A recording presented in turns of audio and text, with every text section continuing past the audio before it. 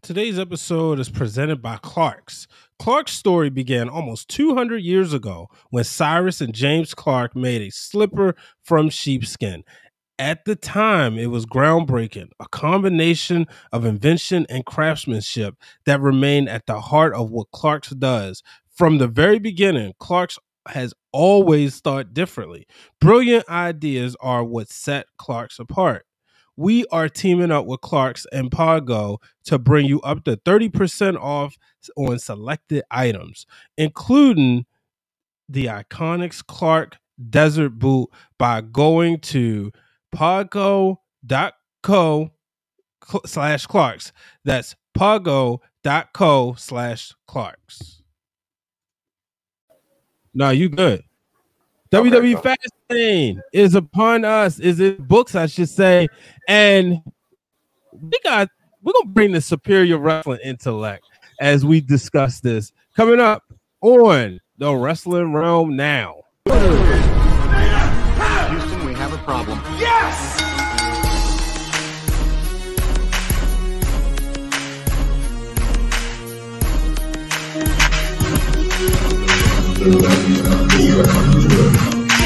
What you gonna do? What you gonna do?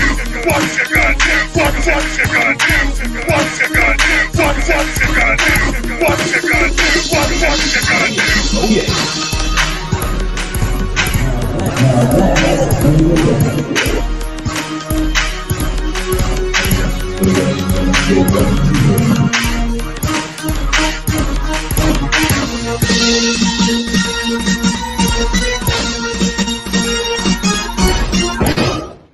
Woo! Hello, ladies and gentlemen. Welcome to the Wrestling Realm now. I am Brian H. Waters, and I'm with the remarkable, the impeccable, the real Dwayne Allen. Bro, how you feeling? Not too bad, brother. What's cracking? That's my cue to come in and say stuff. Good, man. I've been waiting for this all day, to be honest with you. I'm going to be real. I've been waiting more for the post show than Fastlane.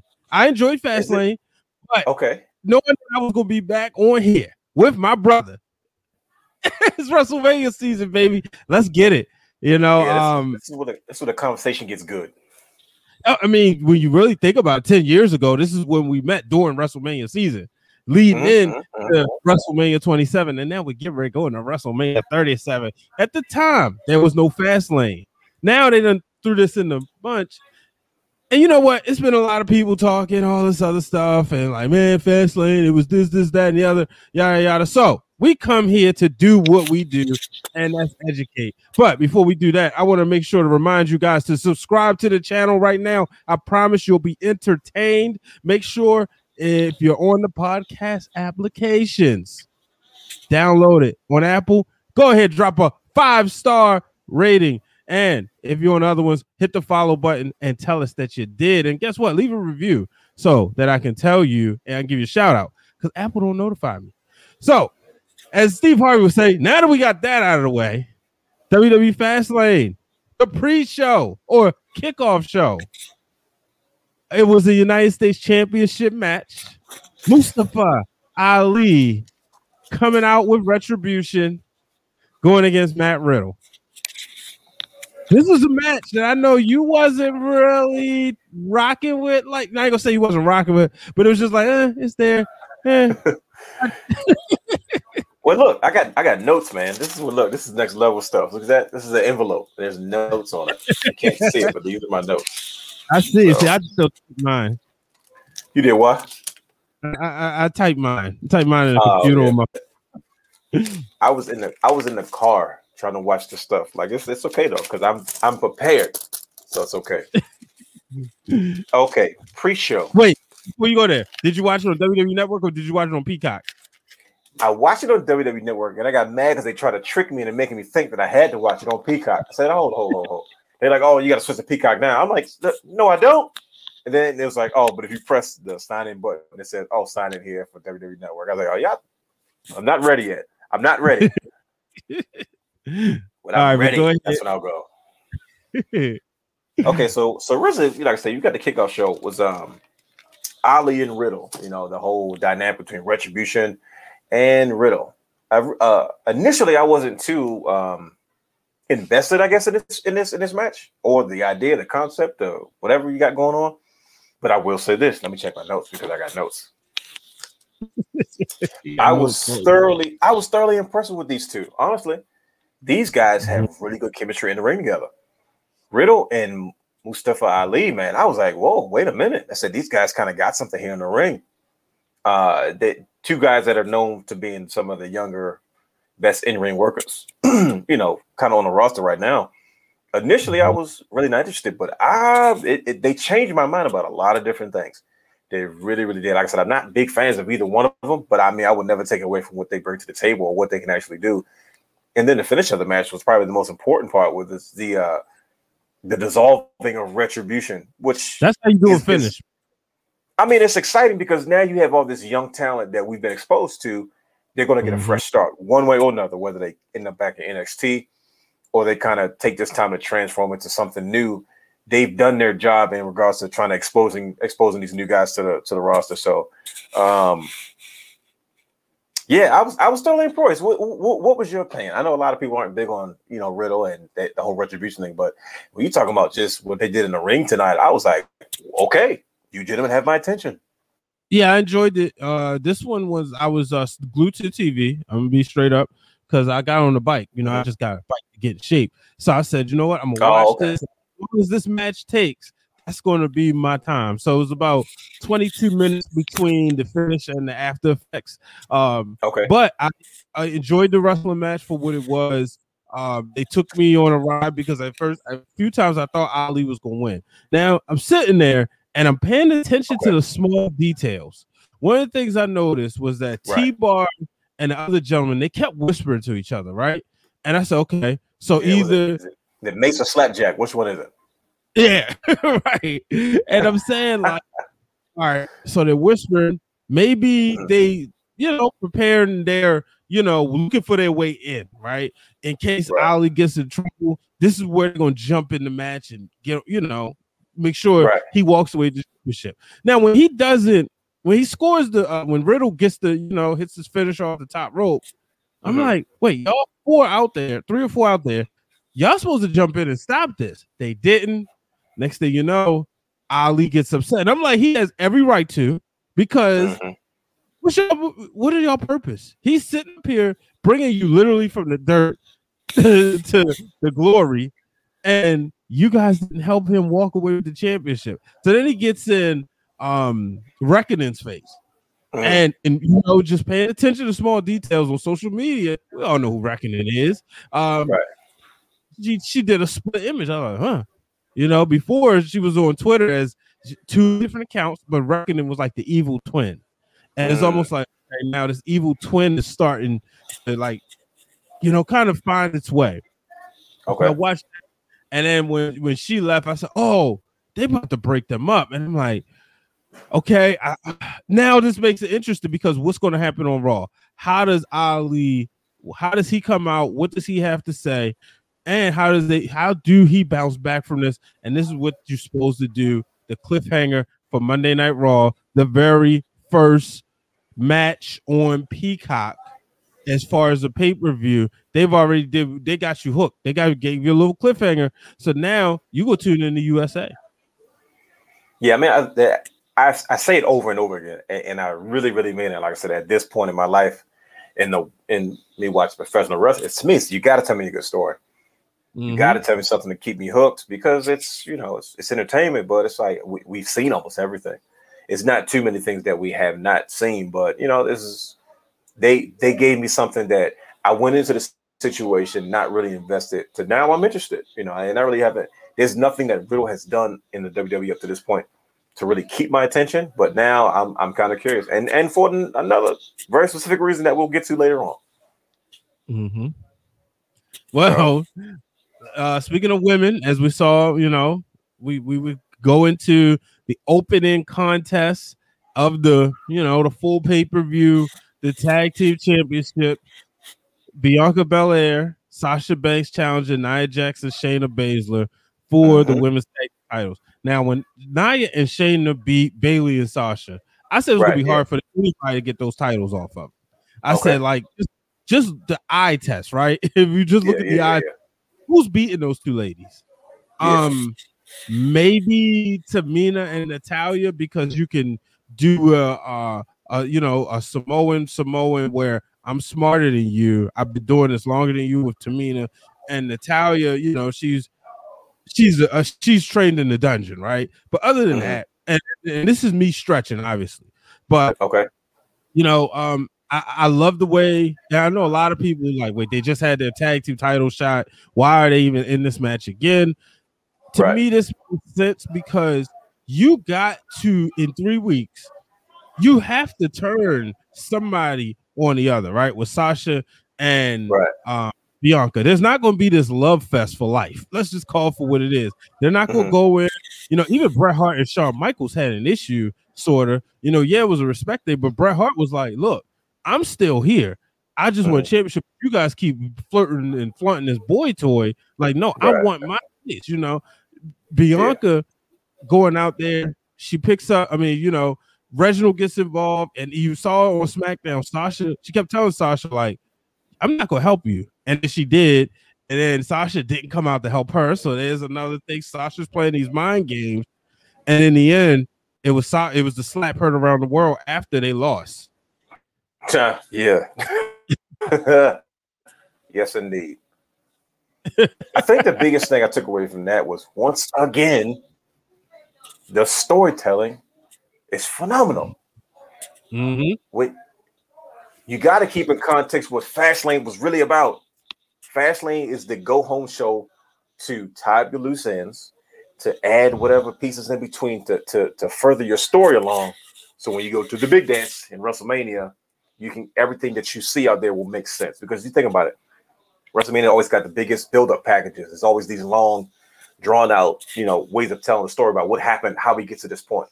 You know, you're going to have a big audience for WrestleMania, people watching at home, and then you're going to have people there to build it. So the second takeaway I took of this is that Bianca Belair and Sasha Banks' chemistry also is off the charts. I'm watching this match, right? Yeah, because I know a few things. I'm saying to myself, wait a minute. I know this isn't supposed to last long because this is just, you know, the next chapter in this bigger story. But I'm watching them work in the ring. I said, wait a minute. They could have fooled me. They could look like a new tag team right now. I thought Sasha Banks and Bayley had that type of chemistry. Sasha Banks and Bianca Belair work really, really well together. I was like, man. And then it's such a fun dynamic because you go against, there's different types of archetypes when it comes to stereotypical tag teams in professional wrestling.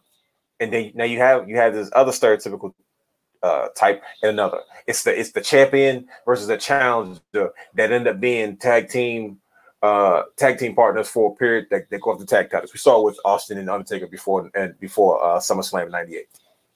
Then you have the odd couple where the two tags, they were beefing at first, they don't get along, but then they found this mutual respect and they became a really successful tag team. We saw it with them too. We saw it with Cesaro and Sheamus. You know, we've seen it 1,000 times. We see it with Yokozuna and Owen Hart. You know what I mean? That's the odd couple. But they have been as dysfunctional as they are. They have found success, and they are very dominant tag teams. So it's like, okay, they've been teasing this idea that Shayna and Nia have not always really gotten along, but we always know that there could always be that moment where one thing goes wrong and somebody has enough and it's over. But they've been a very successful tag team, especially as tag team champions. On the other dynamic, you have these WrestleMania opponents that are actually working really, really well together. And I mean, from the start to finish to the finish of the match, as well as the way they use Reginald. Reginald is the way they use him is very, very interesting, but yet they pull it off very well because he doesn't overshadow the match. You know, a lot of times people don't want you to take away from the ladies. You know what I mean? And the way he is used is where he doesn't take away from the match or he doesn't distract you from all the work that they've done to put themselves over. But they use him strategically.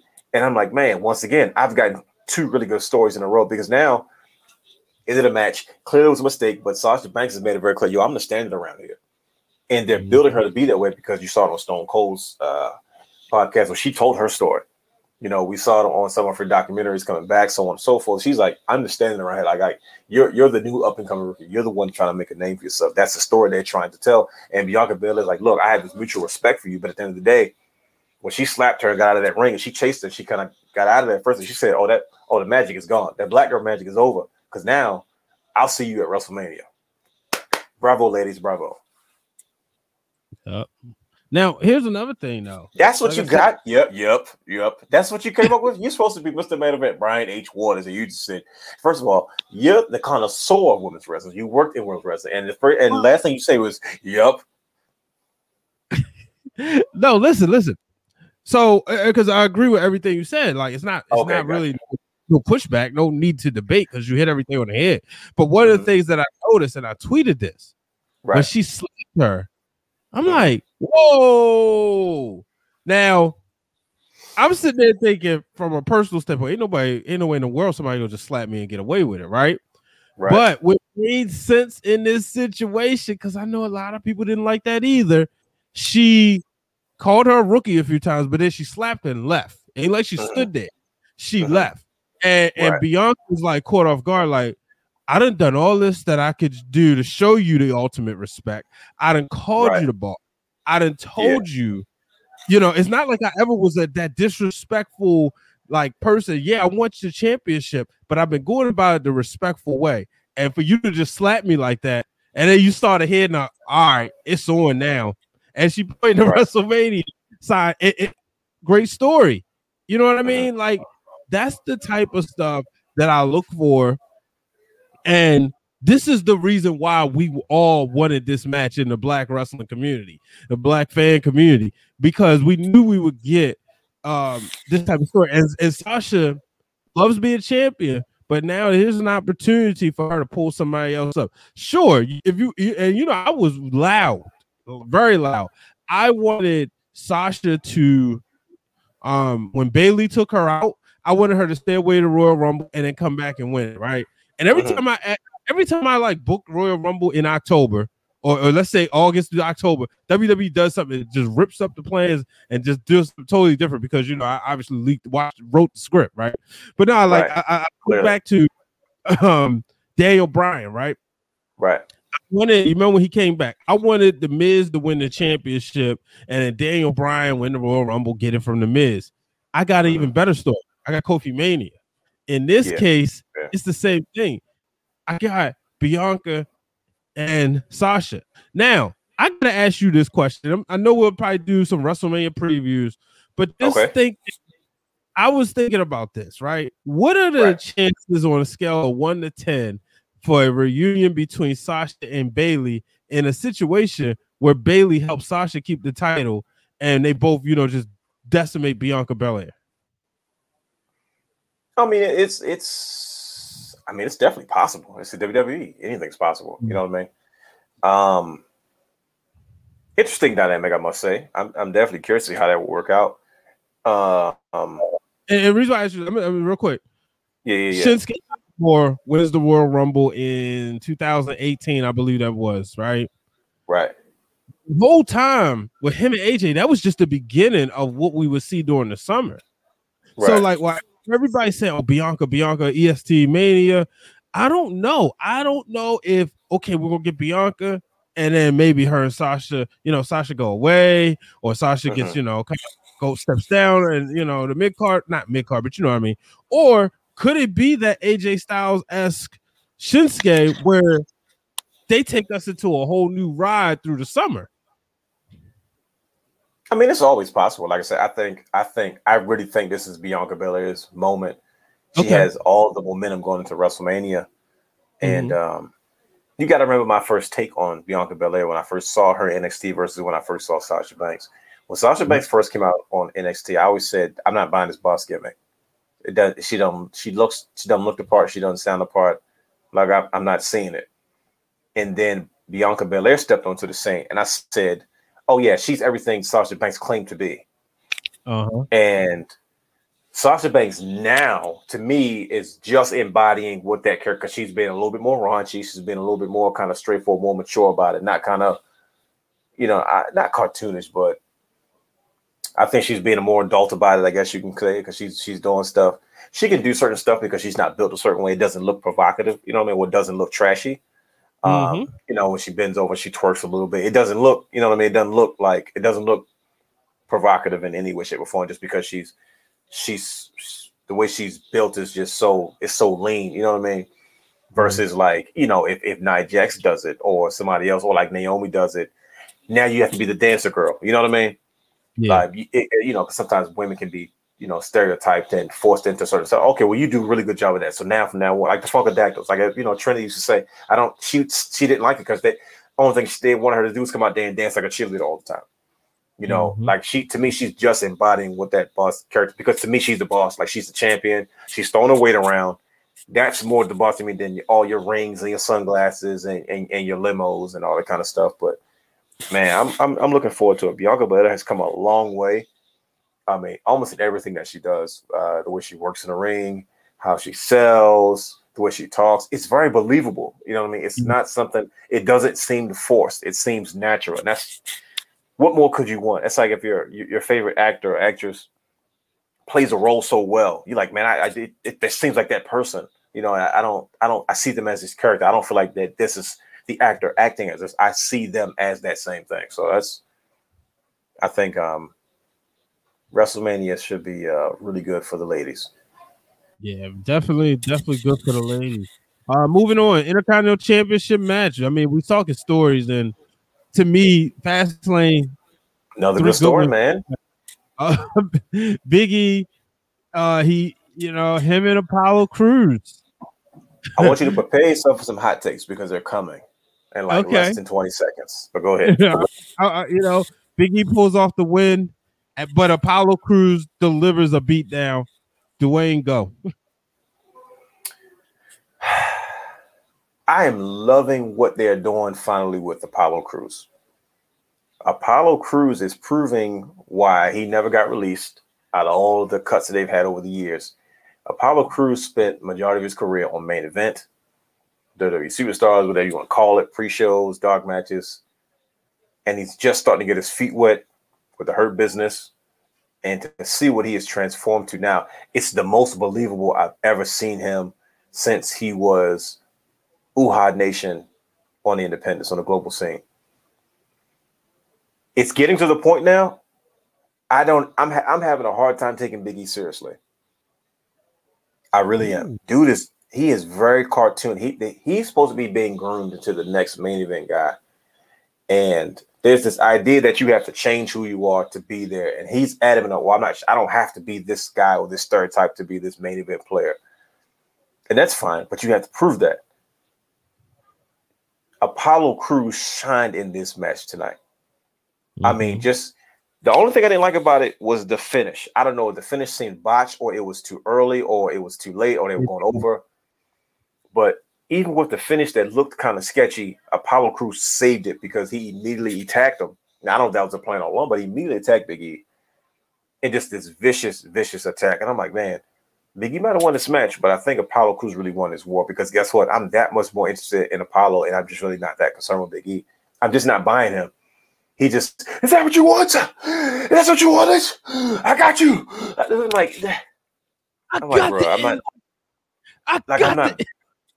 I'm not into it, man. I'm like, dude, Mark Henry said that was the moment for him that changed his mind. Like, Mark Henry was one that was loud about he need to, be a monster. And he said that moment, that preacher moment, quote unquote, was the moment that flipped him and said he was ready to pay him a sermon, pay his love offering and whatnot. That's cool, but he's not a preacher though. That's not his thing. But I think he was more. Yeah, I get it. I think he was more so talking about the realism of the promo, right? But when you talk about this past Friday, it almost seems that he kind of slipped back. Now, I guess to look at it from the other side, what I'm supposed to take from is that he's going to be the goofball, but if you tick him off, he's going to flip the script. That part I'm not buying because I see that I'm seeing that intensity through Apollo Crews, but I'm not seeing it in Big E. So you ain't I've already seen like when he was beating him up. He said, "This you ain't see it." I saw it, but I didn't believe it. It looked phony. It looked. Is this what you want? I'm going like, dude, you're still playing with me. You're still playing. When I seen Apollo Crews attacking Big E, it looked vicious. Like it looked serious. Like he looked like he had a problem with him.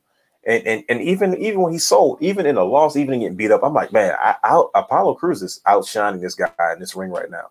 It's like SummerSlam '92. Yeah, British Bulldog won the match, but everybody know Bret Hart got over. It for me personally, I can't speak for anybody else, but I was like, man, this is the most impressed I've ever been with anything Apollo Crews has ever done.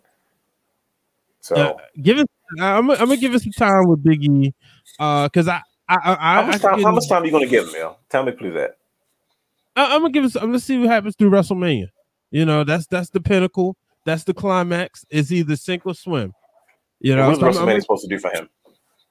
We're gonna find out if are we gonna see him as being the next guy. You know, he's saying he want that brass ring. He want to be the next face, the next champion.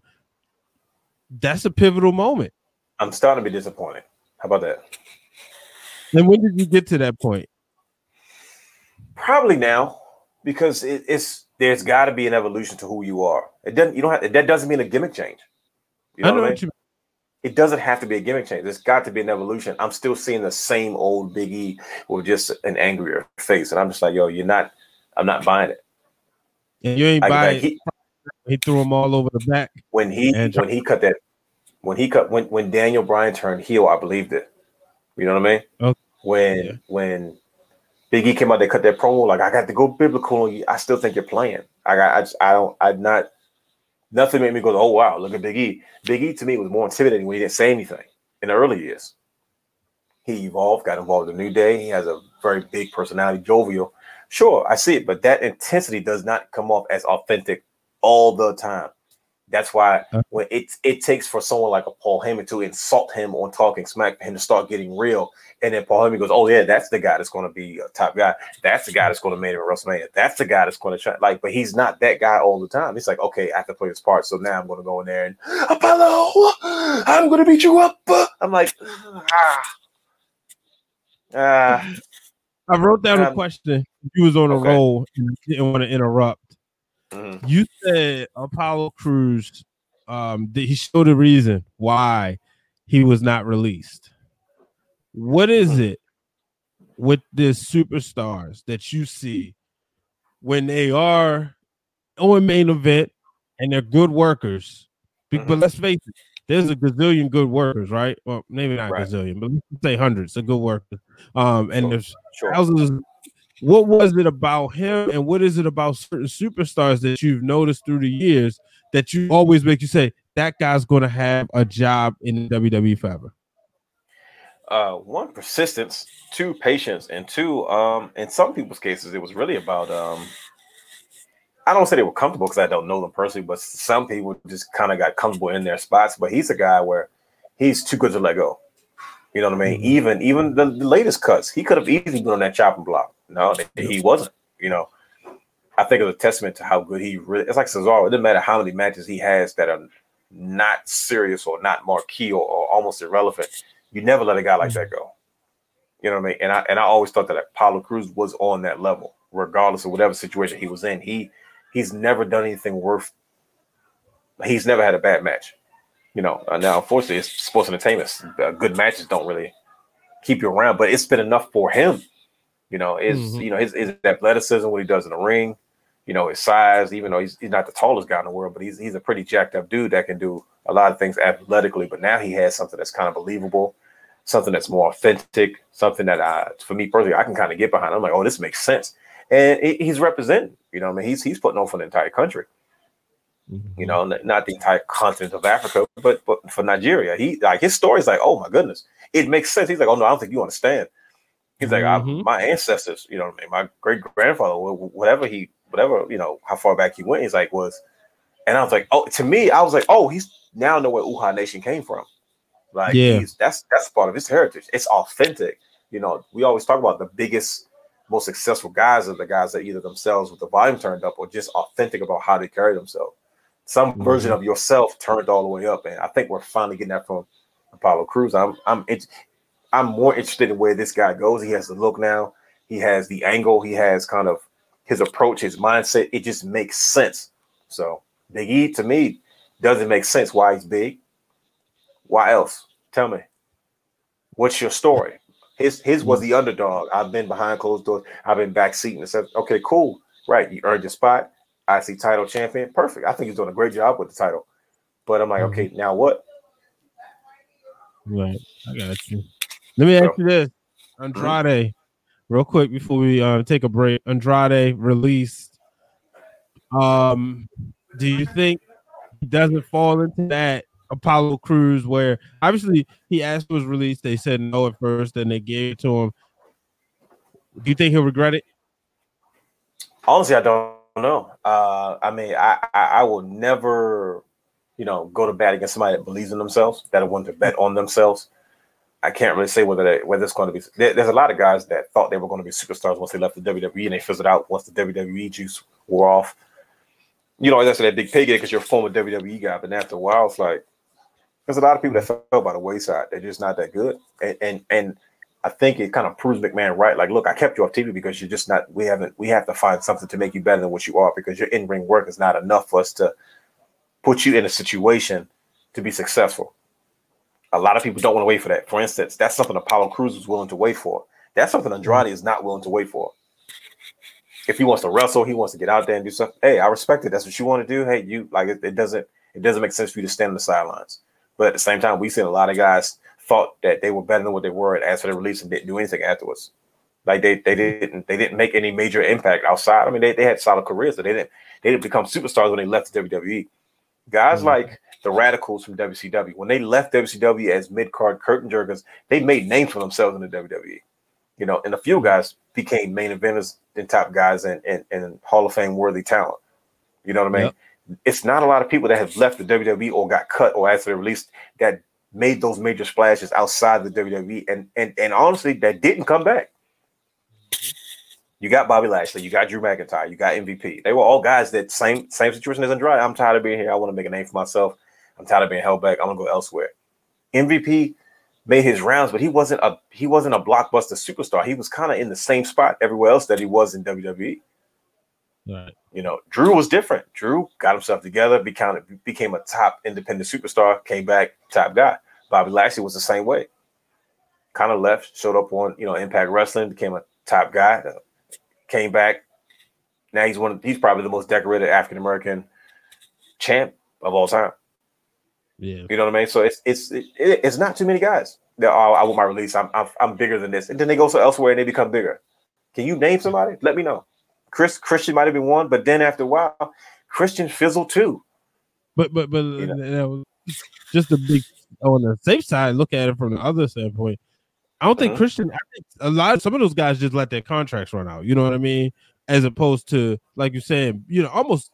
I'm gonna go ahead and say almost like, look, no, y'all ain't doing that with me. Let me go. As opposed to, okay, look, I fulfilled the obligation. I do think I can. It's the difference. It's the difference the way you leave. I mean, you know what I mean? I get that because some people there's guys that they want it back. Decided, I'm gonna go elsewhere because I don't trust you creatively. Christian was one of them. Matt Hardy was one of them.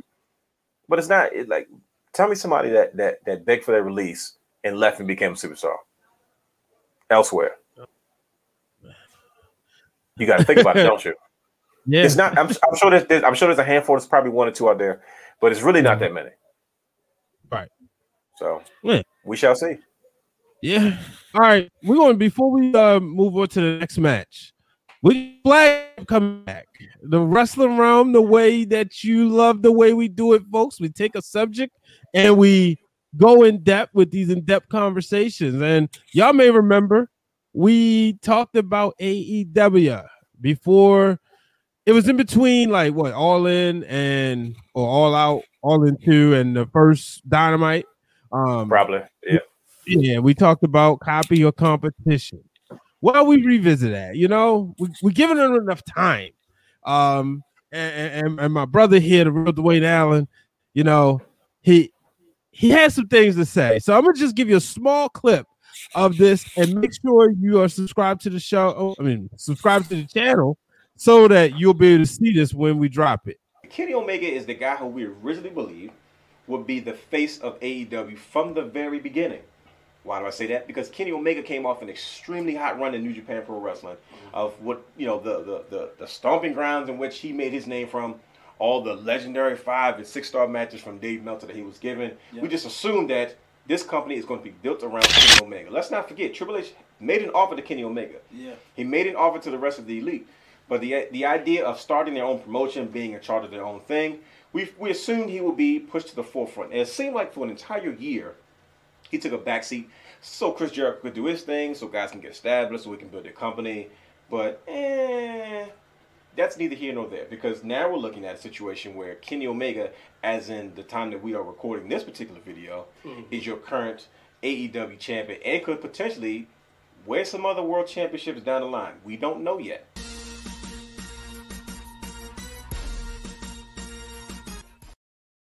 All right, looking forward to that one coming out, seeing how everybody reacts. Did you see that though? See, like, come on, man. Where's your enthusiasm? That was a legitimate sneak peek at one of the first new shows that we have coming soon. This is to get enthusiastic about. I hope they watch it. If you're listening, you got to go back and watch this part. I've been extremely quiet on purpose. Have you noticed? Like I let you do your whole intro. I didn't say a word. I just sat there. You've been quiet for about a whole year. I just stared at the camera with this look on my face of determination and grit. But we're here. This guy going away for a while. He gets in front of the camera and forgets how to act. He just stares at the camera. That's sometimes you just gotta get that gaze into the camera. You just gotta stare and just. Is that enthusiastic enough for you? Locked into the camera. You just gaze. You gaze upon the audience with your eyes. That's you know what? No, baby, that's for somebody else. We're just gonna keep you right where you're at right now. Oh, he just gave me the Dusty. Okay. Dusty has something to say about that. Well, Dusty. Oh man, coming up. So Shane McMahon, man. It's been like 35 minutes and we've talked about like 3 matches. Yeah, well, because we gotta educate these folks. Goodness gracious, what did you say a long time ago? We gave them enough time, and still they complaining, but a lot of people. Let me ask you this before we get to this next match. Well, let's just go ahead. Shane McMahon couldn't wrestle. Braun Strowman. Shane McMahon throws Elias in there because Elias wants a WrestleMania moment. All right, go handle that. Handle my light work. Now, we all knew what would happen. So we got that out the way. Shane McMahon, WrestleMania. How do you feel about Shane McMahon wrestling at WrestleMania? We thought this in 2016 was going to be, this. Oh man, Shane McMahon's back. He's gonna face the Undertaker. I wish I had this on video. Your facial reaction when he climbed to the top of the cell, because I never seen your eyes get that big. He was like, "No, don't do it." But now we've seen him every year. Has he worn out his welcome with you? No. In all fairness, Shane is kind of like a WrestleMania tradition. I have no problem with that. That's it's Shane McMahon. But this particular situation. Bathroom break. It's not him. It's not him. It's not him. It's just that this whole thing is kind of rushed, and it's like, to me, once again, we've been harping on the story. Like you're not giving us enough time for this to feel organic. It's like, wait a minute. First of all, where does Shane McMahon even come from anyway? Like he comes back to kind of handle WWE official Adam Pearce, and he's kind of overseeing things because he's a McMahon. He can do that. That makes sense. That part I get. But why all of a sudden is he just picking with Strowman all of a sudden? Why is he calling him stupid? And why is he a heel and all this stuff? And I'm like, wait a minute. Can y'all go back and explain this to me again? Which way did he go? Yeah, so I'm just like, no thanks. I'm not that invested, and no offense. Shane is always a novelty match. That's not like, let's see the match. That's like a moment more than anything. I don't know him and AJ Styles, man. They stole the show at WrestleMania 33. Yeah, well, the key word is AJ Styles. That's like I do this when I get on the mic. Like let me make it very clear. AJ Styles. I gotta ask you this though, because you brought up Adam Pearce, and I just thought about this question. This is what I do a lot of times. I have these random questions, and it's only one person who I know I can go to with all of them, and it's going to either be met with a brutal, honest truth or some sense. Adam Pearce. Yes, sir. Consider all that he's done in professional wrestling as a wrestler, right? Would you rather see him in a match with Shane McMahon? Well, you said Shane McMahon had to kind of like correct him, and you said out of nowhere, why Braun? Would you rather see Adam Pearce like get a WrestleMania match if it meant going, going against Shane McMahon in this story? I mean, not necessarily. It would be nice for him, because he was a lifelong wrestler that didn't really get an opportunity to really perform in WWE. He was kind of past his prime. He was booking Ring of Honor. He was a NWA World Heavyweight Champion during a different regime and ownership. Yeah, that's how I got to know who he was. Based off just watching wrestling on YouTube and looking for. I was obsessed with the NWA title, and they were putting their matches on YouTube a lot. So I got very, very familiar with Adam Pearce. The role that he's in now, to me, I think it's amazing because he's kind of getting an opportunity to be a WWE performer, as well as being a WWE official. But he's a former wrestler. He stays in shape, so he can do all the bumps. He can do all the things. He's done tremendous work. I mean, he plays that role very, very well. He does it so naturally. Like he's not a WWE official that acts like a wrestler. You know what I mean? Like he's generally like caught off guard by things. He's like, look, he's very unbiased. He's very like, look, it's not. I'm just a middleman. He plays that. We've never seen a middleman authority figure. You know what I mean? Yeah. Before, when we saw an authority figure, they were in charge. Like it was a Shane, it was a Stephanie, it was a Paul Heyman, it was a Eric Bischoff, it was a he's kind of like a representative of the office, and it was just like, man, he plays that role very well. He interacts with the wrestlers. His interaction with Roman Reigns was excellent. I was like, man, this is some of his best work. Because of course he didn't get a chance to show this side of himself, on the independents because they've never done anything in depth like that because the product in independent wrestling is different for your live audience than weekly episodic television show. So, thank you. To see him, to see him do what he's doing now, I think it's pretty good. And he kind of sort of had a match. You know what I mean? I thought that was, guy. I don't think he needs to have him. Unless he gets involved, unless Shane decides to go, oh yeah, by the way, this is I changed the match. It's a handicap match. Me and WWE official Adam Pearce, he's kind of caught off guard and like, come on, Shane, you put me in a bad spot, and then you have it that way. I mean that's entertaining. It's fun. And he also gets a WrestleMania moment. I think that'd be special for him personally. Well, we know Shane's gonna go flying off of something at Raymond James Stadium. What? I don't know. Maybe they'll put that little pirate. I know Kevin Owens called dibs on that pirate ship, so I don't know what's gonna happen. Again? I don't know again, but I know it's probably unfinished business going into last year. So I'm like, I wouldn't be surprised if he decided, I think I want another shot at this again. Yeah. Well, we'll see. But I'm moving on. No. Go ahead. Time out. See, this is when I get on the mic like this. I have to. What I do? How could you forget our Truth segment with the Old Spice guy? You know why? Did you? I didn't see it. That's my bad. Listen to me. Wife came home with groceries. You know how that goes. Oh, I was out. Listen, that's why I missed half the stuff in here because I was, same thing. How our Truth deserves to be in the Hall of Fame by himself alone, and the 24 championship needs to go with him. It retires with our Truth. If our Truth is in the Hall of Fame, he retires. He goes in the Hall of Fame with that title. He single-handedly had made every segment, every commercial, every interaction with superstars. He's kept that title went from not making a whole lot of sense to being a updated hardcore championship to something that he really turned nothing into something. And I'm like, that's a true testament to why he's almost 50,000 years old, looks the same as he did when he was 40,000 years old. And he will always have a job working for Vince McMahon. That's my diatribe on. Did I use the right word? Am I supposed to say diatribe? That's my spiel. Spiel. Should I say spiel too? That's my take on our Truth. And I just had to put that out there. Yeah, man, I gotta go back and watch it. I didn't know. I thought I saw something. It was an Old Spice commercial, and it was hilarious. I'm like, yo, I was sitting there like, yo, our Truth really, our Truth really has made this title relevant, and it's fun. It's not to be taken too seriously. You know what I mean? Like when other guys have it, it's just kind of irrelevant. But somehow when our Truth finds himself back as 24/7 champion, it's just like, man, it just all of a sudden it just makes sense again. That's good stuff. Good stuff. All right, belt guy, would you get the belt?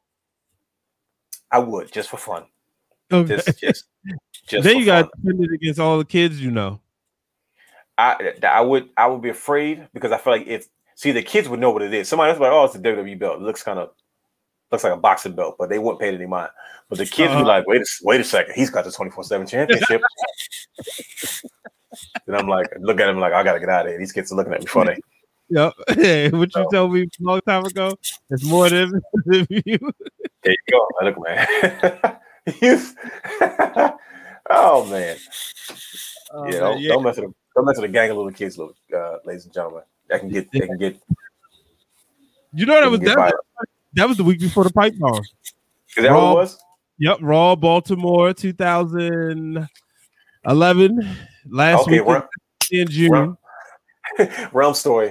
Brian Nace decides he wants to tick off a bunch of 9-year-olds at a WWE. Was it Raw or was it live? It was a Raw, right? It was Monday Night Raw. Had angel wings in because he was demanding a title shot. And then Rey Mysterio was going against Alberto Del Rio. I'm Young Del Rio, Rey Mysterio. But later on, John Cena was like in the main event. And that's when they really turned up. And you look like, hey, yo, it's more them than it is us. Brian Nace almost got us beat up by a bunch of 9-year-olds. John Cena, he was picking with him the whole night. I'm like, Brian, what are you doing? Why are you messing with these kids? Nah, because we had the show, man. This is what you got to do. You got to make it memorable for them. I'm giving them memories. Okay, sure. Man, John Cena came out and Brian hits the boo, man. I've never seen death in the eyes of children, but on that night, I was like, oh no. I'm thinking, like, usually where we're from, you got to worry about somebody like trying to, mess with you or whatever. I was scared about some children. I was like, dude, we're at a wrestling show with these kids, and John Cena just came out, and it's loud. Like, if you ever been to any live show, it's loud. It gets you hyped. The bass gets bumping. And Brian Nace decided he want to pick with some little kids. I'm like, oh no, you're gonna get us. This guy right here is gonna get. I was like, dude, it's too many of them and not enough of us. I remember some little Baltimore kids at a wrestling show when John Cena came out. So 2011, we got plenty of these type of stories. Trust me. Oh man. Oh shoot! Story time in the ring. This is a match. You and Britt Waters was on her show, My Wrestling Opinion. Shout out to Britt. And shout out to Britt. And I was watching it, and one of the things I heard you say, potential show stealer, Shinsuke Nakamura versus Seth Rollins. And I'm sitting there watching this match, and everything I wanted. Sure, the bloggers, they always got something to say. It could have had more time on this. No, it was exactly what I wanted. Yeah. And they went at it, and Seth got it, he got that win like, oh, man, it took a lot out of me. I was glad to get it, though, Mm-hmm. Man, how good is Shinsuke Nakamura? I mean, he continues to impress. He is like him and Cesaro on the same level as far as what they can do in the ring. There's nothing that they can't do. Shinsuke is unbelievable. It's got to be one of the greatest performers around the world right now. Yeah. You know what I mean? If WWE wasn't such a big company, there's no doubt in my mind that he would be completely at the top, at the upper echelon. But man, his ability to do what he does in the ring with and then along with Seth Rollins, I was like, man, that was a dream matchup almost 4 or 5 years ago. You know what I mean? Yeah. And to finally get that, and I was like, man, I hope this isn't the last time that they kind of face off. But golly, man, Shinsuke is good. That unbelievable. A lot of people would love to see him in AEW or another place and get kind of back at the the top of the card more than he is now. But man, my biggest fear with that is he would have limited dance partners. Like all the big time players are in WWE. All the star makers are in WWE. I was on Britt's show, My Wrestling Opinion, and I was saying we were arguing about the future superstars of professional wrestling. I said, yeah, but you need established stars to make new stars. Yep. Nobody cares if you defend the title against somebody that just got there with you. After a while, it doesn't become memorable. Like, you guys have great rivalry, but you need an OG to put you over. You know what I mean? And like he goes into Japan, he's had 1,000 matches with Tanahashi, 1,000 matches with Okada. There's some new young talent. Kota Ibushi could benefit from him and stuff like that. But man, it's the crazy part is he's been in WWE all the time. We just got Seth versus Shinsuke. Yeah, like that's a blessing in itself because they just happen just to do that. And I'm like, man, it shows me that Shinsuke's at least in the conversation. You know what I mean? I get to see him every week. That's another guy. You're not gonna not see Shinsuke on wrestling every week, especially on SmackDown. So I'm a fan of his in-ring work. I'm a fan of the performer, everything that he's doing, and like I said, his recent face turn is just, man. Wait till because that music, fans get back, you know, because you talk about people always gonna have a spot. He's going to get a pop alone because people love singing his theme music. I mean, his first match, Sami Zayn. What if can you imagine if he beat, oh man. Yeah. Yo, Sami Zayn versus freaking Shinsuke at NXT Takeover? What?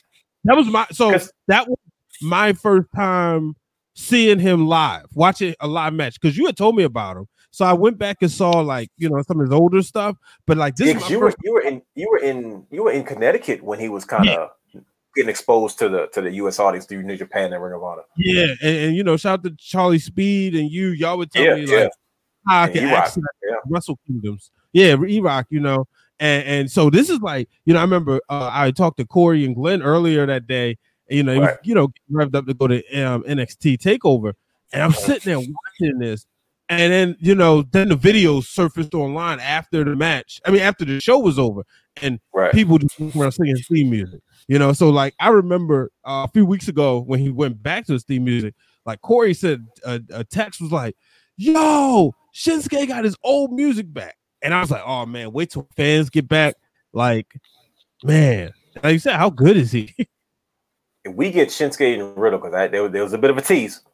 If we get Shinsuke and Riddle for the United States Championship at WrestleMania, goodness gracious.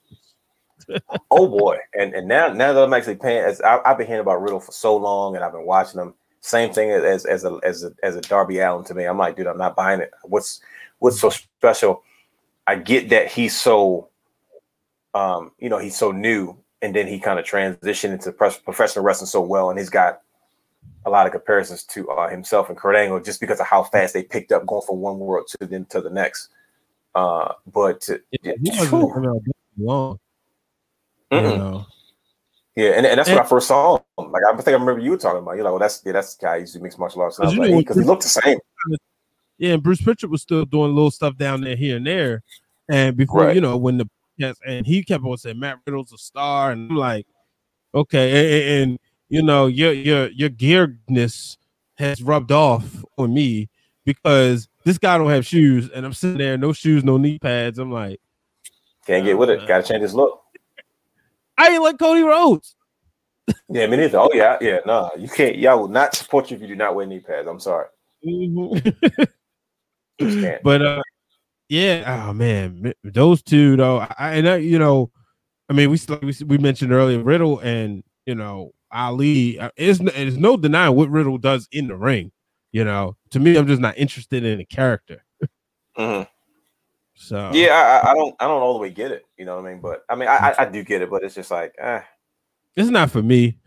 No, it's, you know, it's. I think I don't deny what he's able to do in the ring. It's, you know, it's definitely really, really good. I here's what I'm waiting for when it comes to Riddle, and I saw it today. I'm waiting for a complete heel turn and a complete gimmick change because dude is a heat seeker. If he turned into like arrogant Shawn Michaels of '98, like if you take Shawn Michaels '98 and just turn that into a gimmick itself, he'd be the perfect fit for it, and he has the hair for it. Boom.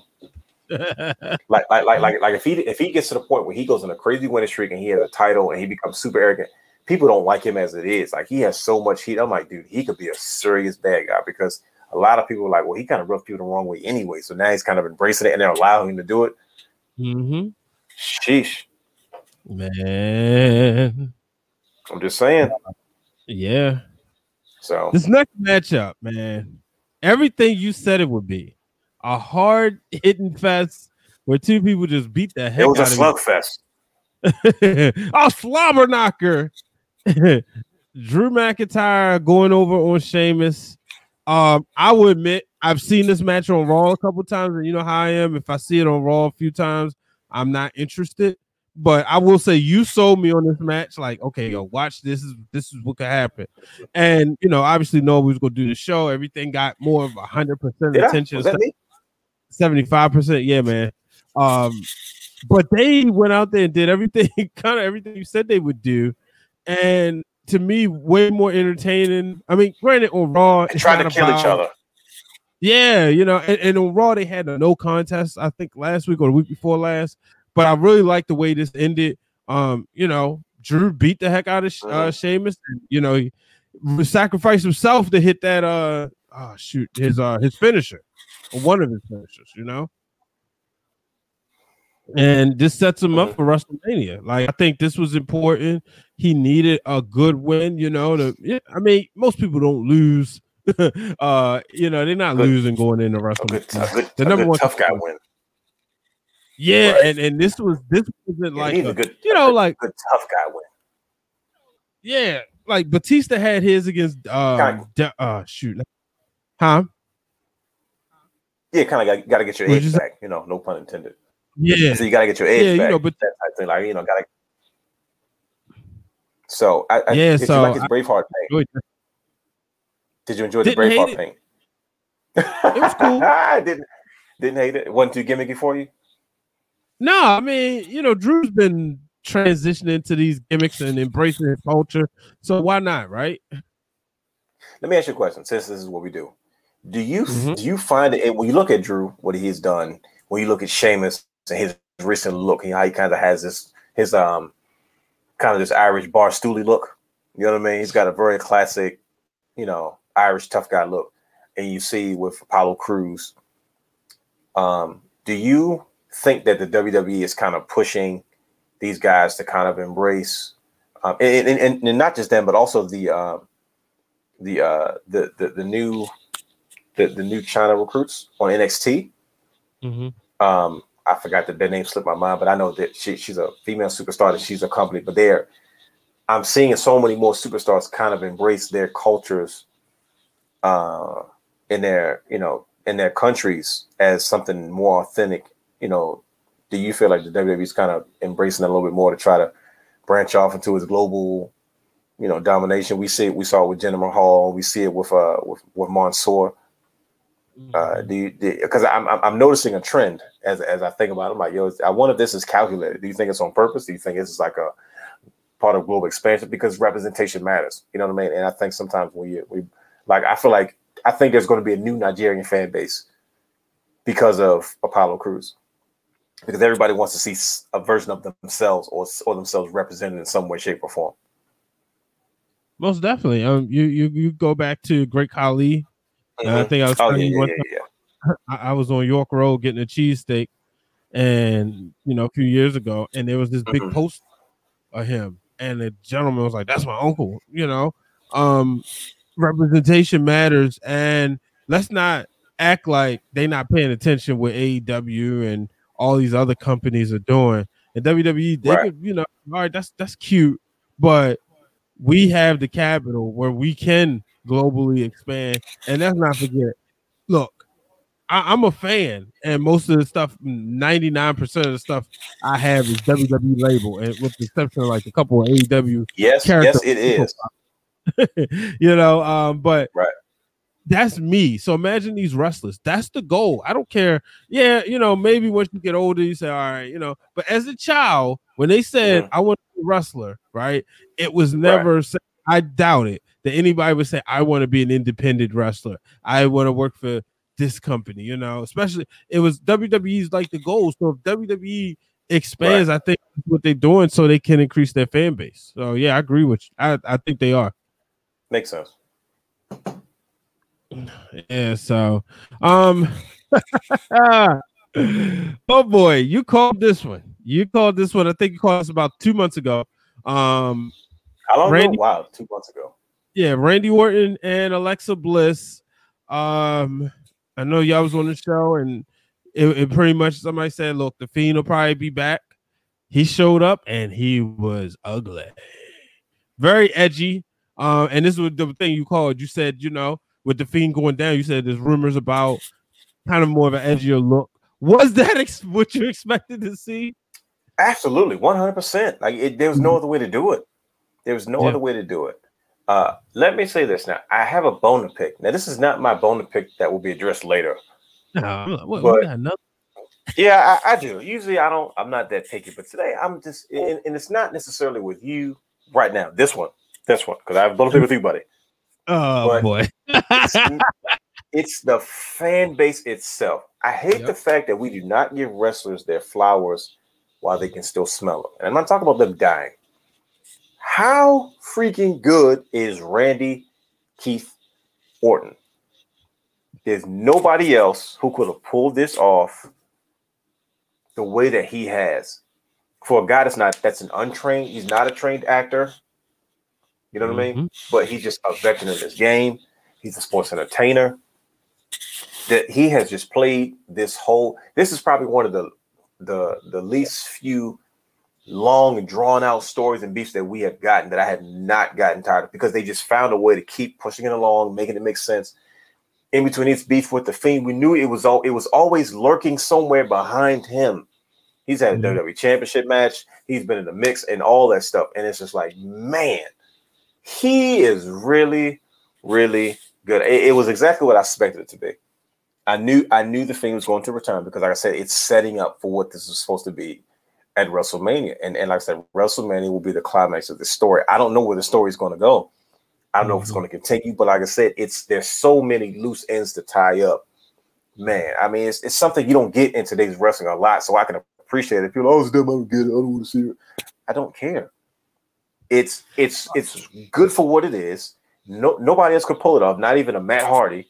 Like this is Alexa Bliss. She's gotten another run, and she's not doing it in the women's division. She's not challenging for the title. Sometimes I think women superstars are typecast and can be one-dimensional.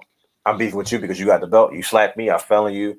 I was a champion before. Now I'm not a champion now. You called me a name. You were mean to me 2 years ago. No, like she has made this thing work even in the Fiend's absence. So just as devilish as it has been, it has made it looks like we're watching a live action horror film. Like they've taken so many elements and components that kind of keep us locked into suspense, but also kind of like looking over our shoulders. And then Randy Orton has just been a pro at just making it look and seem real. Like you put anybody else in that situation and it's going to come off gimmicky and stupid. And although some people still feel that way, but I'm like, man, you're not going to sit here and tell me there's anything about Randy Orton's performance that made me go, oh, that was kind of corny.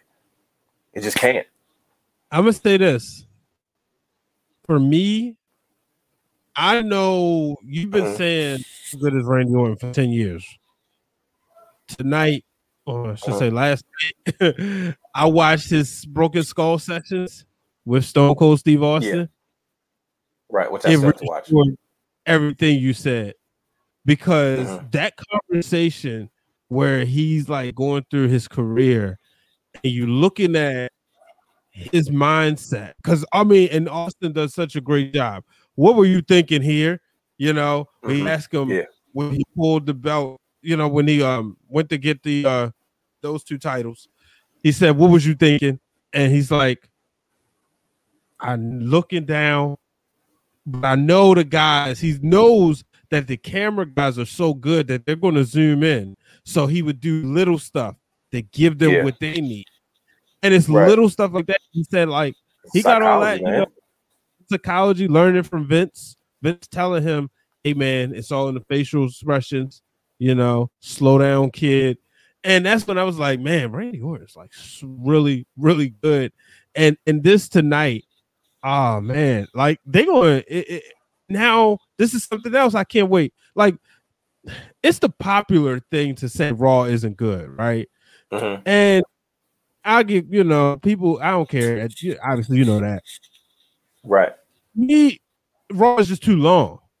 That's well, you've been saying that since the beginning, though. So that's it's just too long. But the storytelling, I mean, we've talked about this match. We talked about Ali and Riddle. We've talked about even the stuff with Shane McMahon, Drew and Sheamus. Those are Raw matches. Yeah.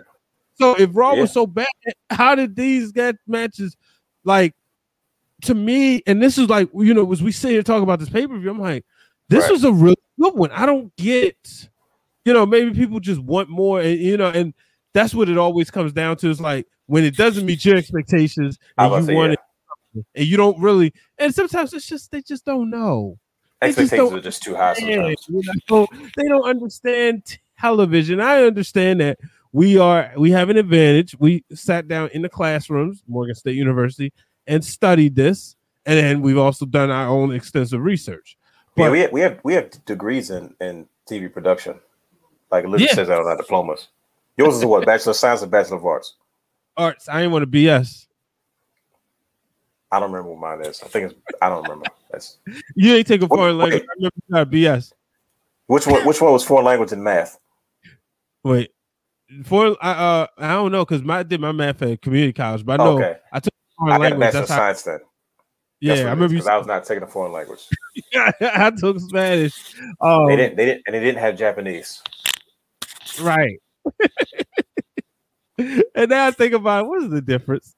Not one, but yeah, yeah, exactly. And just sitting here looking at this and looking at this story, and then just for something simple, Alexa Bliss just goes over there, pins. But just like some of the dynamics, and this is the thing, Randy Orton and this whole story has benefited the most from the Thunderdome. Yeah, Apollo was able to throw the steps and the illusion, but this whole story, running, boom, fire, shooting, all this stuff, that little after effect tricks they can do. I'm like, yo, this is amazing. Like I'm sitting there eating dinner and watching my wife. I was like, oh wow. She was like, what just happened? I was like, man, she just threw fire at him. Yeah. So like, man, I can't say no good stuff. And that's the stuff you can't. That's the stuff you can't take for granted. Like, like the COVID era of professional wrestling was difficult, and to be able to take advantage of it, like that's something you can't do with a live audience. It wouldn't have come off the same way. It's the same way with Undertaker and AJ Styles' cinematic Boneyard match. They could have gotten in the ring and they could have done other things, but would have had the same impact as that Boneyard match, that cinematic style that kind of really solidified the career and the legend of the Undertaker. It's to be able to take such a negative and really use it to your advantage. It's like I said, we as wrestling fans sometimes we have our picks and we have our biases and stuff like that, but it's just like you have to appreciate what they're able to do, because they could have just kept giving us the same thing and said, well, we're the biggest company in the world, too bad, like it or don't watch, and we probably would have still watched. But the fact that they have gone out of their way to try to say, okay, well, we can't do this, we can't do certain stuff live, shoot, we're not live anyway. We have a Thunderdome. Let's go ahead and take advantage of the fact that we can record things here and record things there. And when I'm watching a show, I don't realize that until after the fact. When he first set the Fiend on fire, I didn't know what was going to happen. I didn't pay attention to the fact that he really wasn't moving until he set a fire. I was like, oh my goodness, I didn't even pay attention to the fact that this might have looked different. It might have been a jump cut, stuff that my eyes are supposed to be trained to see. But as a watcher of wrestling, they got me swooped up in the story and the idea, because I knew something was coming. I was so looking forward to something happening. It suspended my belief of anything reality based. So I wasn't thinking like, oh, that's clearly not him because he's not breathing. I was not paying attention. So when he threw it, I said, oh, what just happened? And then from there, it was just like, oh yeah, this is going to be good, because now I see where they're going and I see the story they're trying to tell. And I value a story. I don't watch it so you can make me go, oh, I don't watch it so you can trick me or say, oh, well, I saw that coming. Well, this looks fake, or I can see the zipper, or it's like that's dumb. Like, why would I watch TV if I'm going to be that picky about something? But for them to be able to do that in 2021, it's something we've never seen before in professional wrestling. It's almost like taking a cinematic match or a cinematic series and you're playing it out live. It's like, who's ever done that before?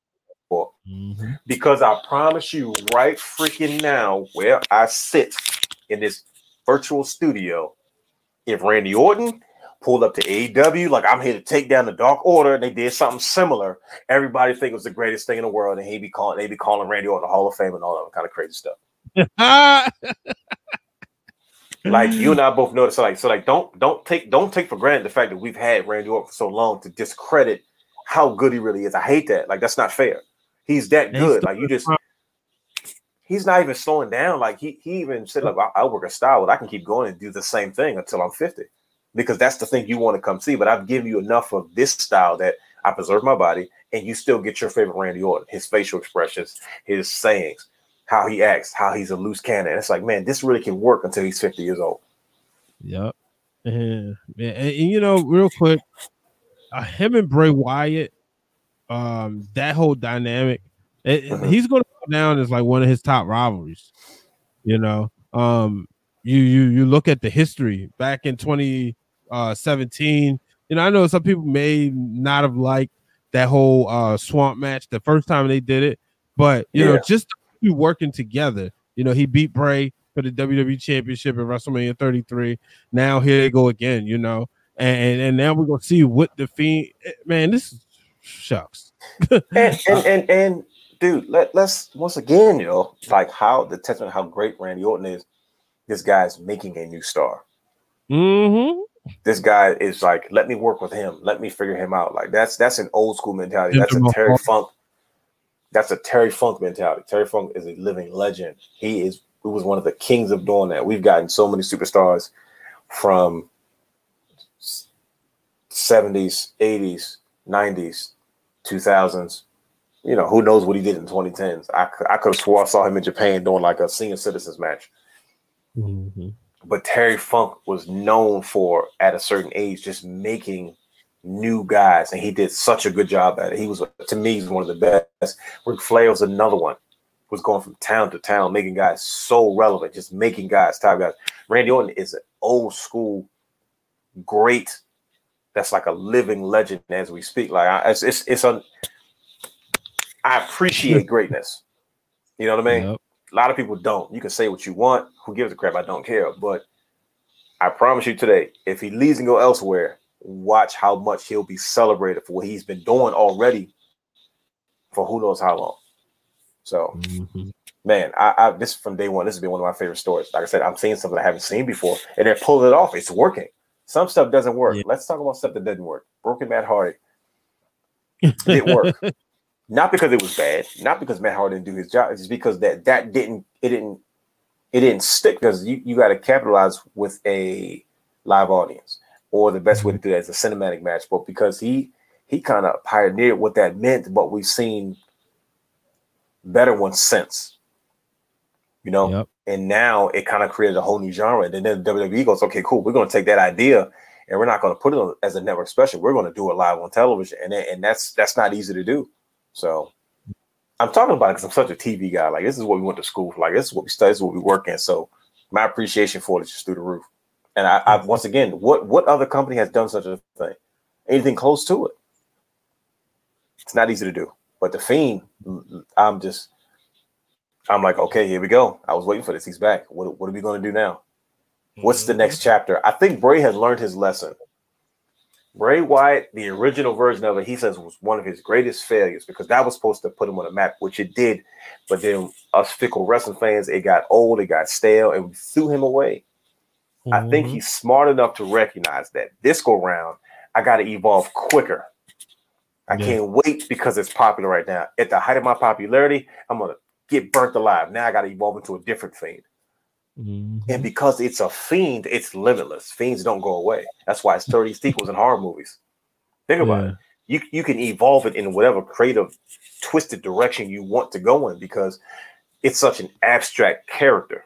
You know what I mean? It's not your typical, okay, good guy, bad guy loses, good guy wins. Like, no, it's creatively, you can go any direction, and they have the technology, they have the know-how, they have the art, they have the sculptors, they have all. There's so much available to performers today to pull that off. Not to mention they have the budget. So bringing movies to life, WWE. There you go. I'll give credit where credit is due.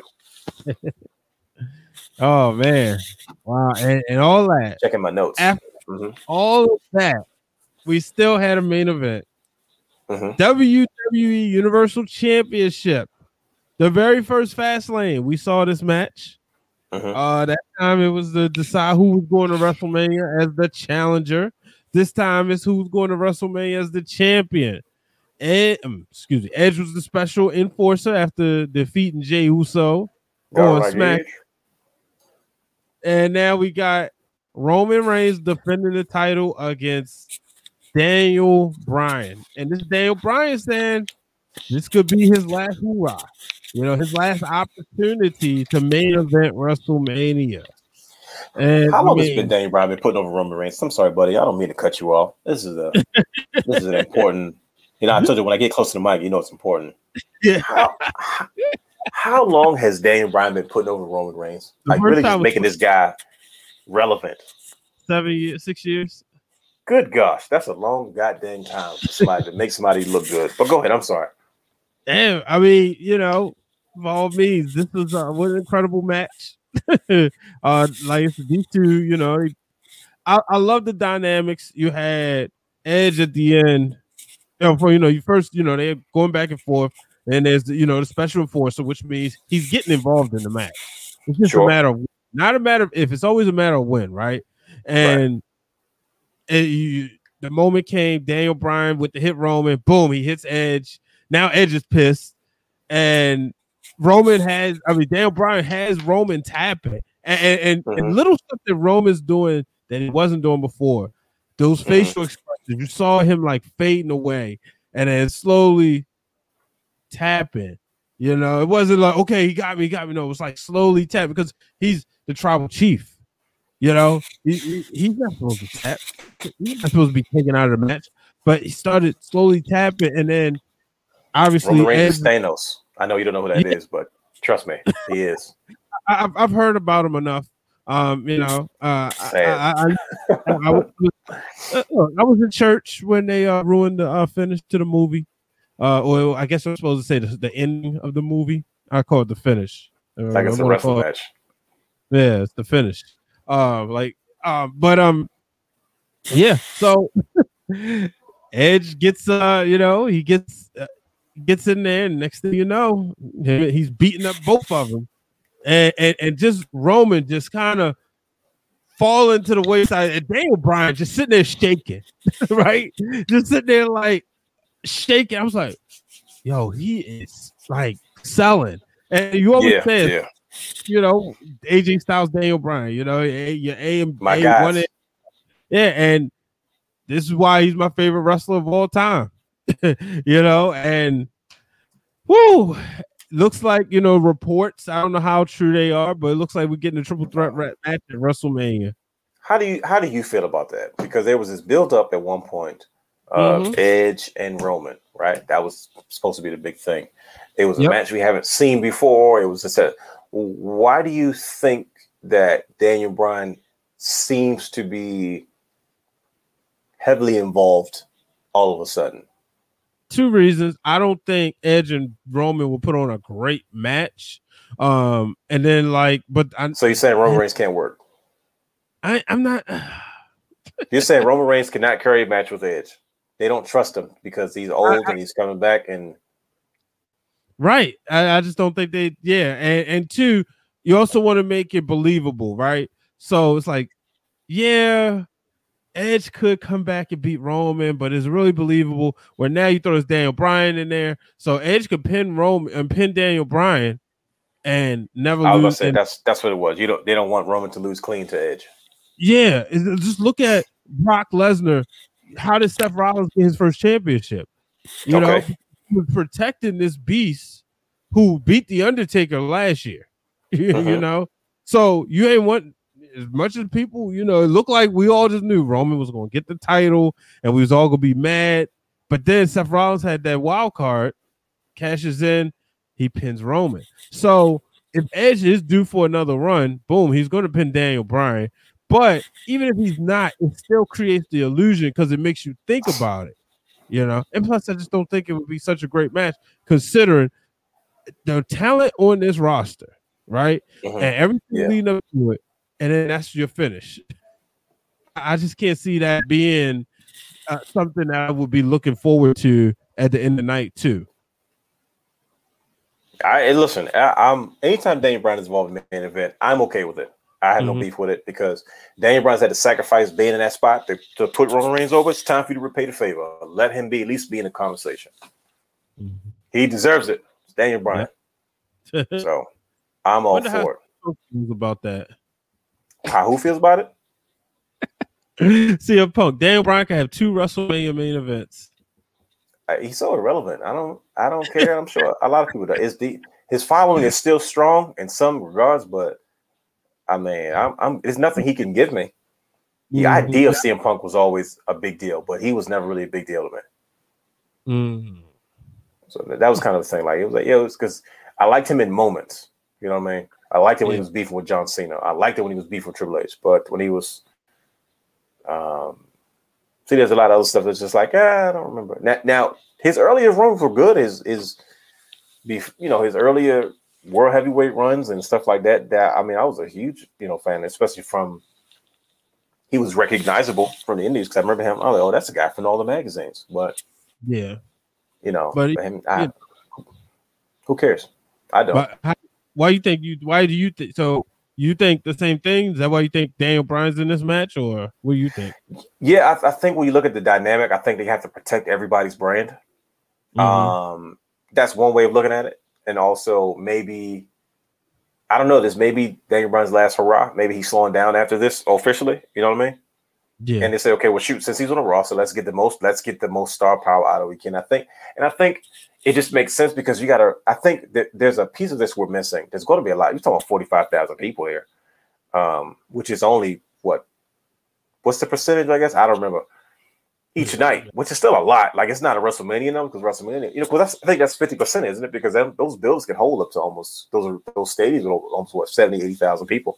Yeah. I'm assuming, and then they're extremely taking advantage of the fact that the world's opening up, and Florida's kind of always been kind of lenient as it is. So they're like that live audience is going to be lit both nights. We're talking about like once again, this is WWE beating everybody to the punch. Like their first. We're not bringing up back live fans until our first big event. Like it's hitting a reset button in the world of professional wrestling. WWE is backtracking. Like they got punched in the face from last year. Vince is so obsessed with. He's like, I'm going to beat COVID. He's got a new challenger, and like that Daniel Bryan from the 45,000 people with Roman Reigns and Edge. The match is going to be so intense. The match is going to be so suspenseful. Because you got three guys in that ring that could potential. There's no underdog in that ring. It's not Kenny Omega versus Rich Swann. Like, it's not obvious.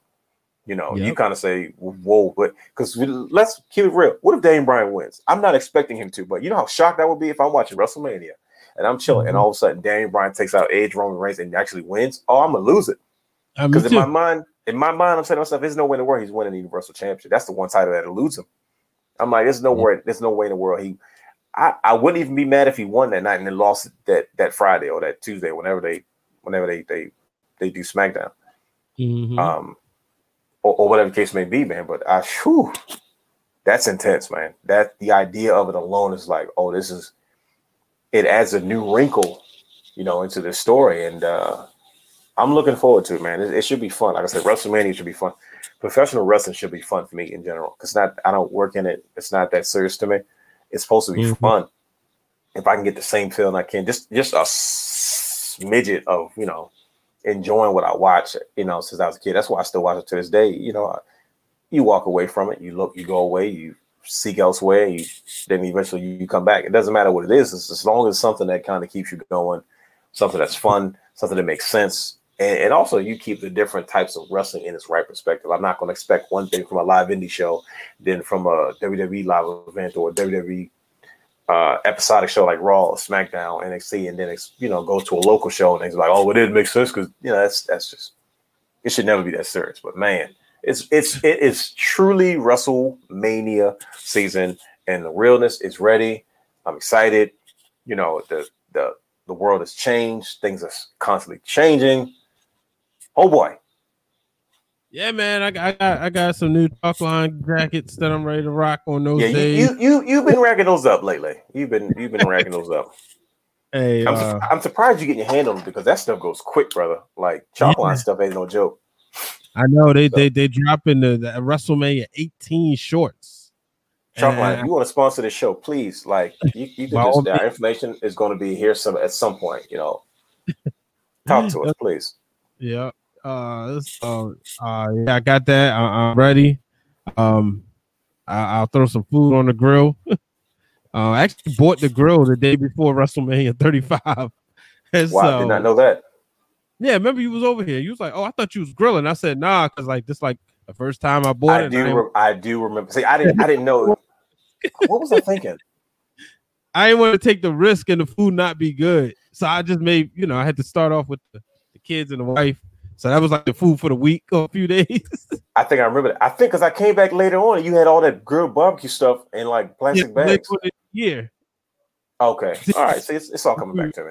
Go to Wrealm shoot. And I was like, yeah, so I'm good at it now. Oh yeah, because you was king of the grill then. You was grill master.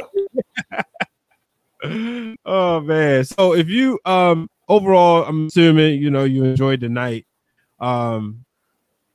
What's the biggest thing you looking forward to between Raw and SmackDown as far as a fallout from these shows? Oh man, I am looking for, first of all, I'm always looking for to see how Randy Orton addresses the Fiend, because he looked like he saw a ghost, but I think that was the whole point. Yeah. Randy Orton and the Fiend and Alexa Bliss. I want to see how that plays out. I want to see what happens with Shinsuke Nakamura going into WrestleMania. He's one of my favorites. Like I mentioned, what are they going to do with him? Of course, I want to see Daniel Bryan's response to his fallout, because I know he's not going to be happy, after losing to Roman Reigns.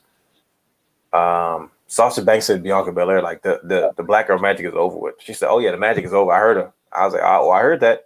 I think they showed such a positive moment of what we would consider Black Girl magic, and it was like, great. Two sisters working together. We competitors. We don't got to beef. We may not see eye to eye, but we're going to be great regardless of the situation. They were great regardless of the situation, but the situation kind of imploded. Now she's like, okay, I'm going to WrestleMania. That's going to be fun. I'm curious to see what happens with Tamina and Natalya. I mean, you're talking about two powerhouses in a fresh new tag team. It adds a new wrinkle into the division.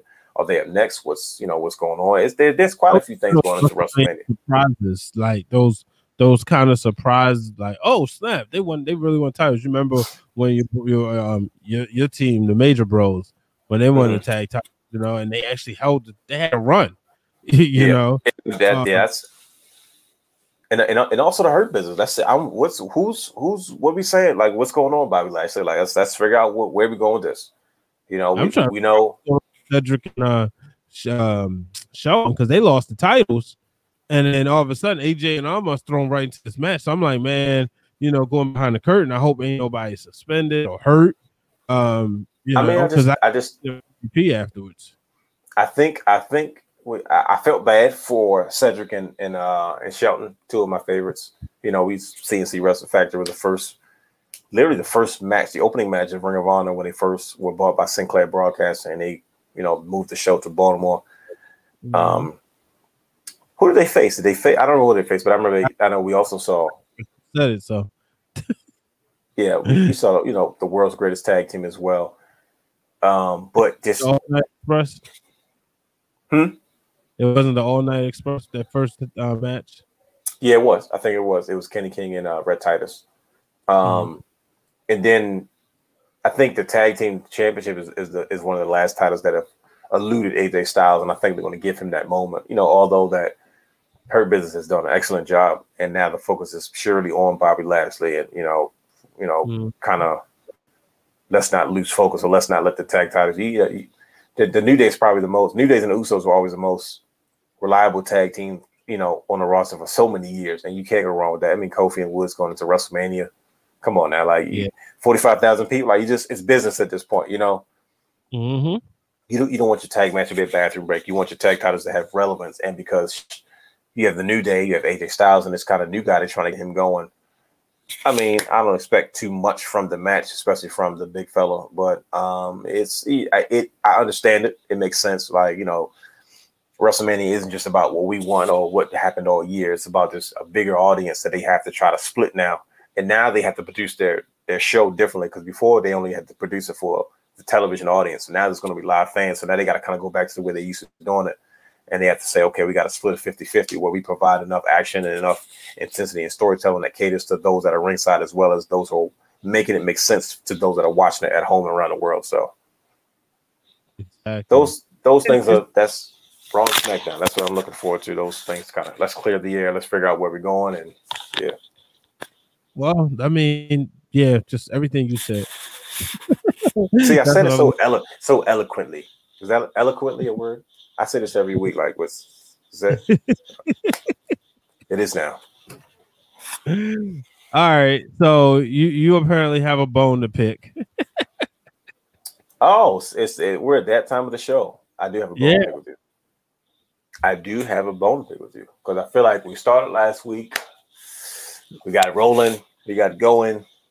Trying to figure out what we're doing now. Wrestling Room Now, 10-year anniversary since our first show. We're rocking and rolling. Got a whole lot of stuff going on. New shows, new things. But I feel like we have been dishonest to the audience, and I'm calling you out. What did I do?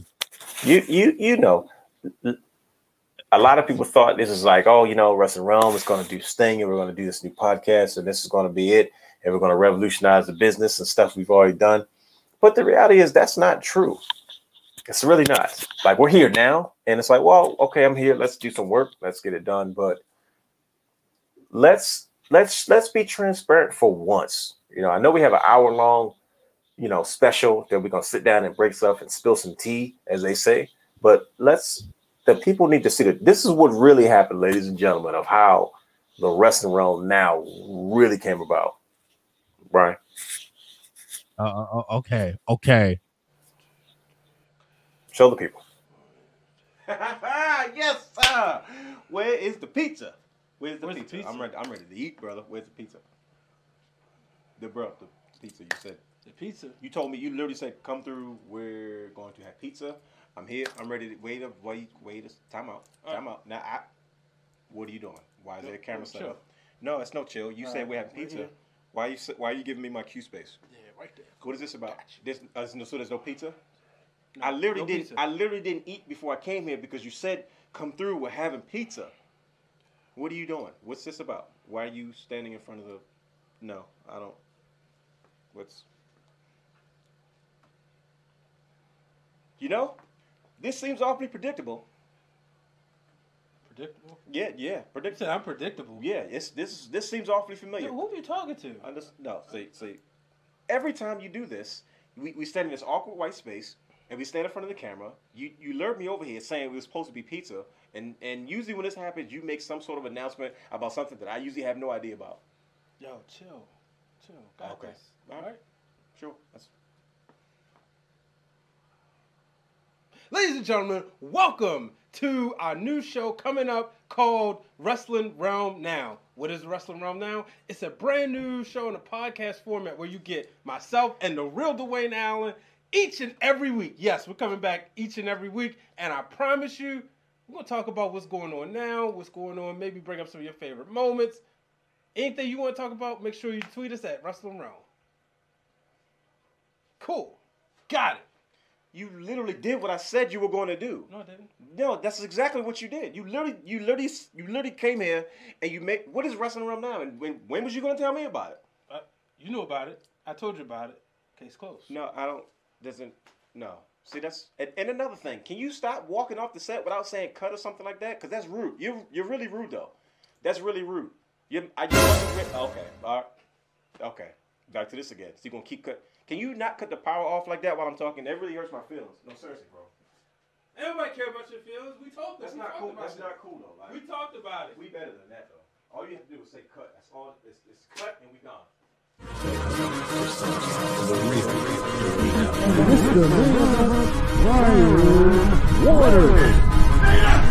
Houston, we have a problem. Yes!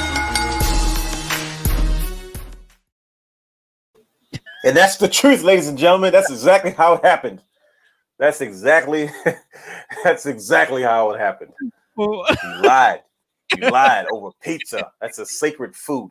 You tricked me into doing work. It's not what I intended to do. I got tricked, everybody. Get you back somehow. I had to get you back on the show. I got tricked, everybody. Yeah, well, we're here now, so it is what it is. So.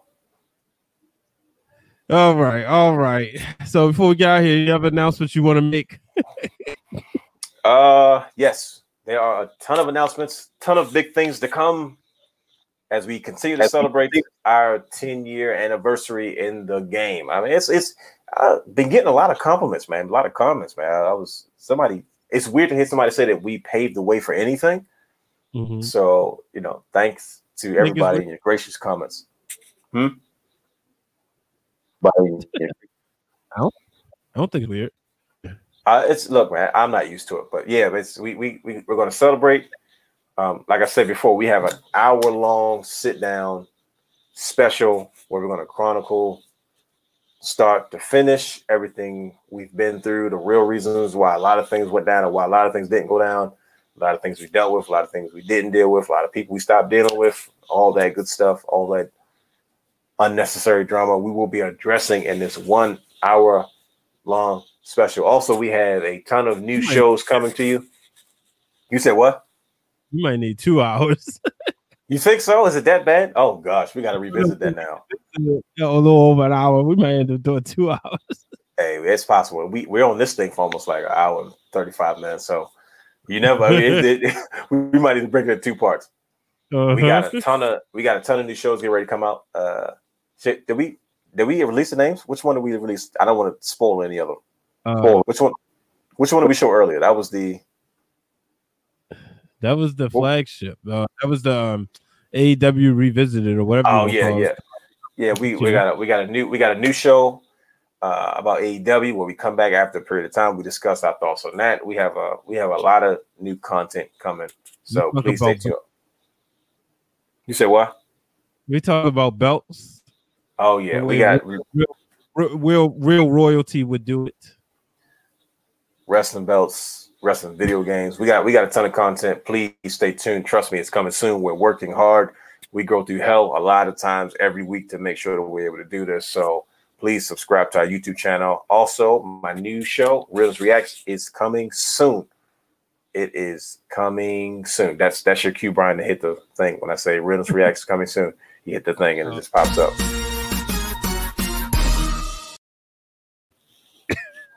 Was that even the right clip? Yeah. What did you? Is that what I put in there? Yeah. I didn't see none of the graphics pop up. What is that about? I didn't get either.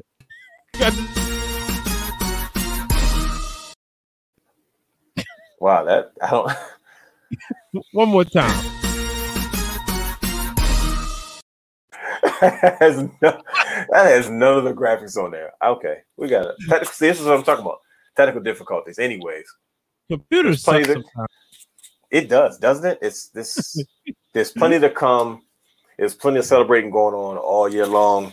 It's been a wild ride. It's about to get even wilder. It's been fun. Me and my brother having a blast doing this for 10 years. It doesn't seem to get old. And trust me, there's plenty more to come. So stay tuned. Mm-hmm. I think that's it. Did I cover everything? I think that's it. So this is the part where I tell everybody, make sure they subscribe to the show. Make sure they follow us on all social media platforms. You know what? At this point, Google us. Google Wrestling Wrealm. Everything will come up. Do we pop up now when you Google? Yeah, if you spell it with a W, you doggone right, we do. Yes, that's called SEO. Search engine optimization. Yeah, if I only knew how to crack that code, I tell you. It's a work in progress. Work in progress.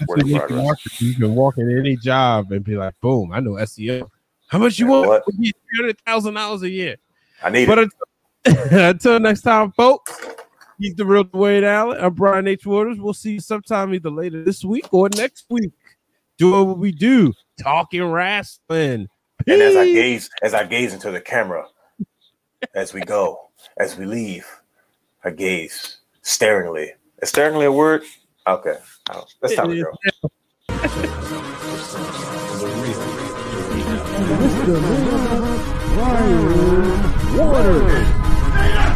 Houston, we have a problem. Yes!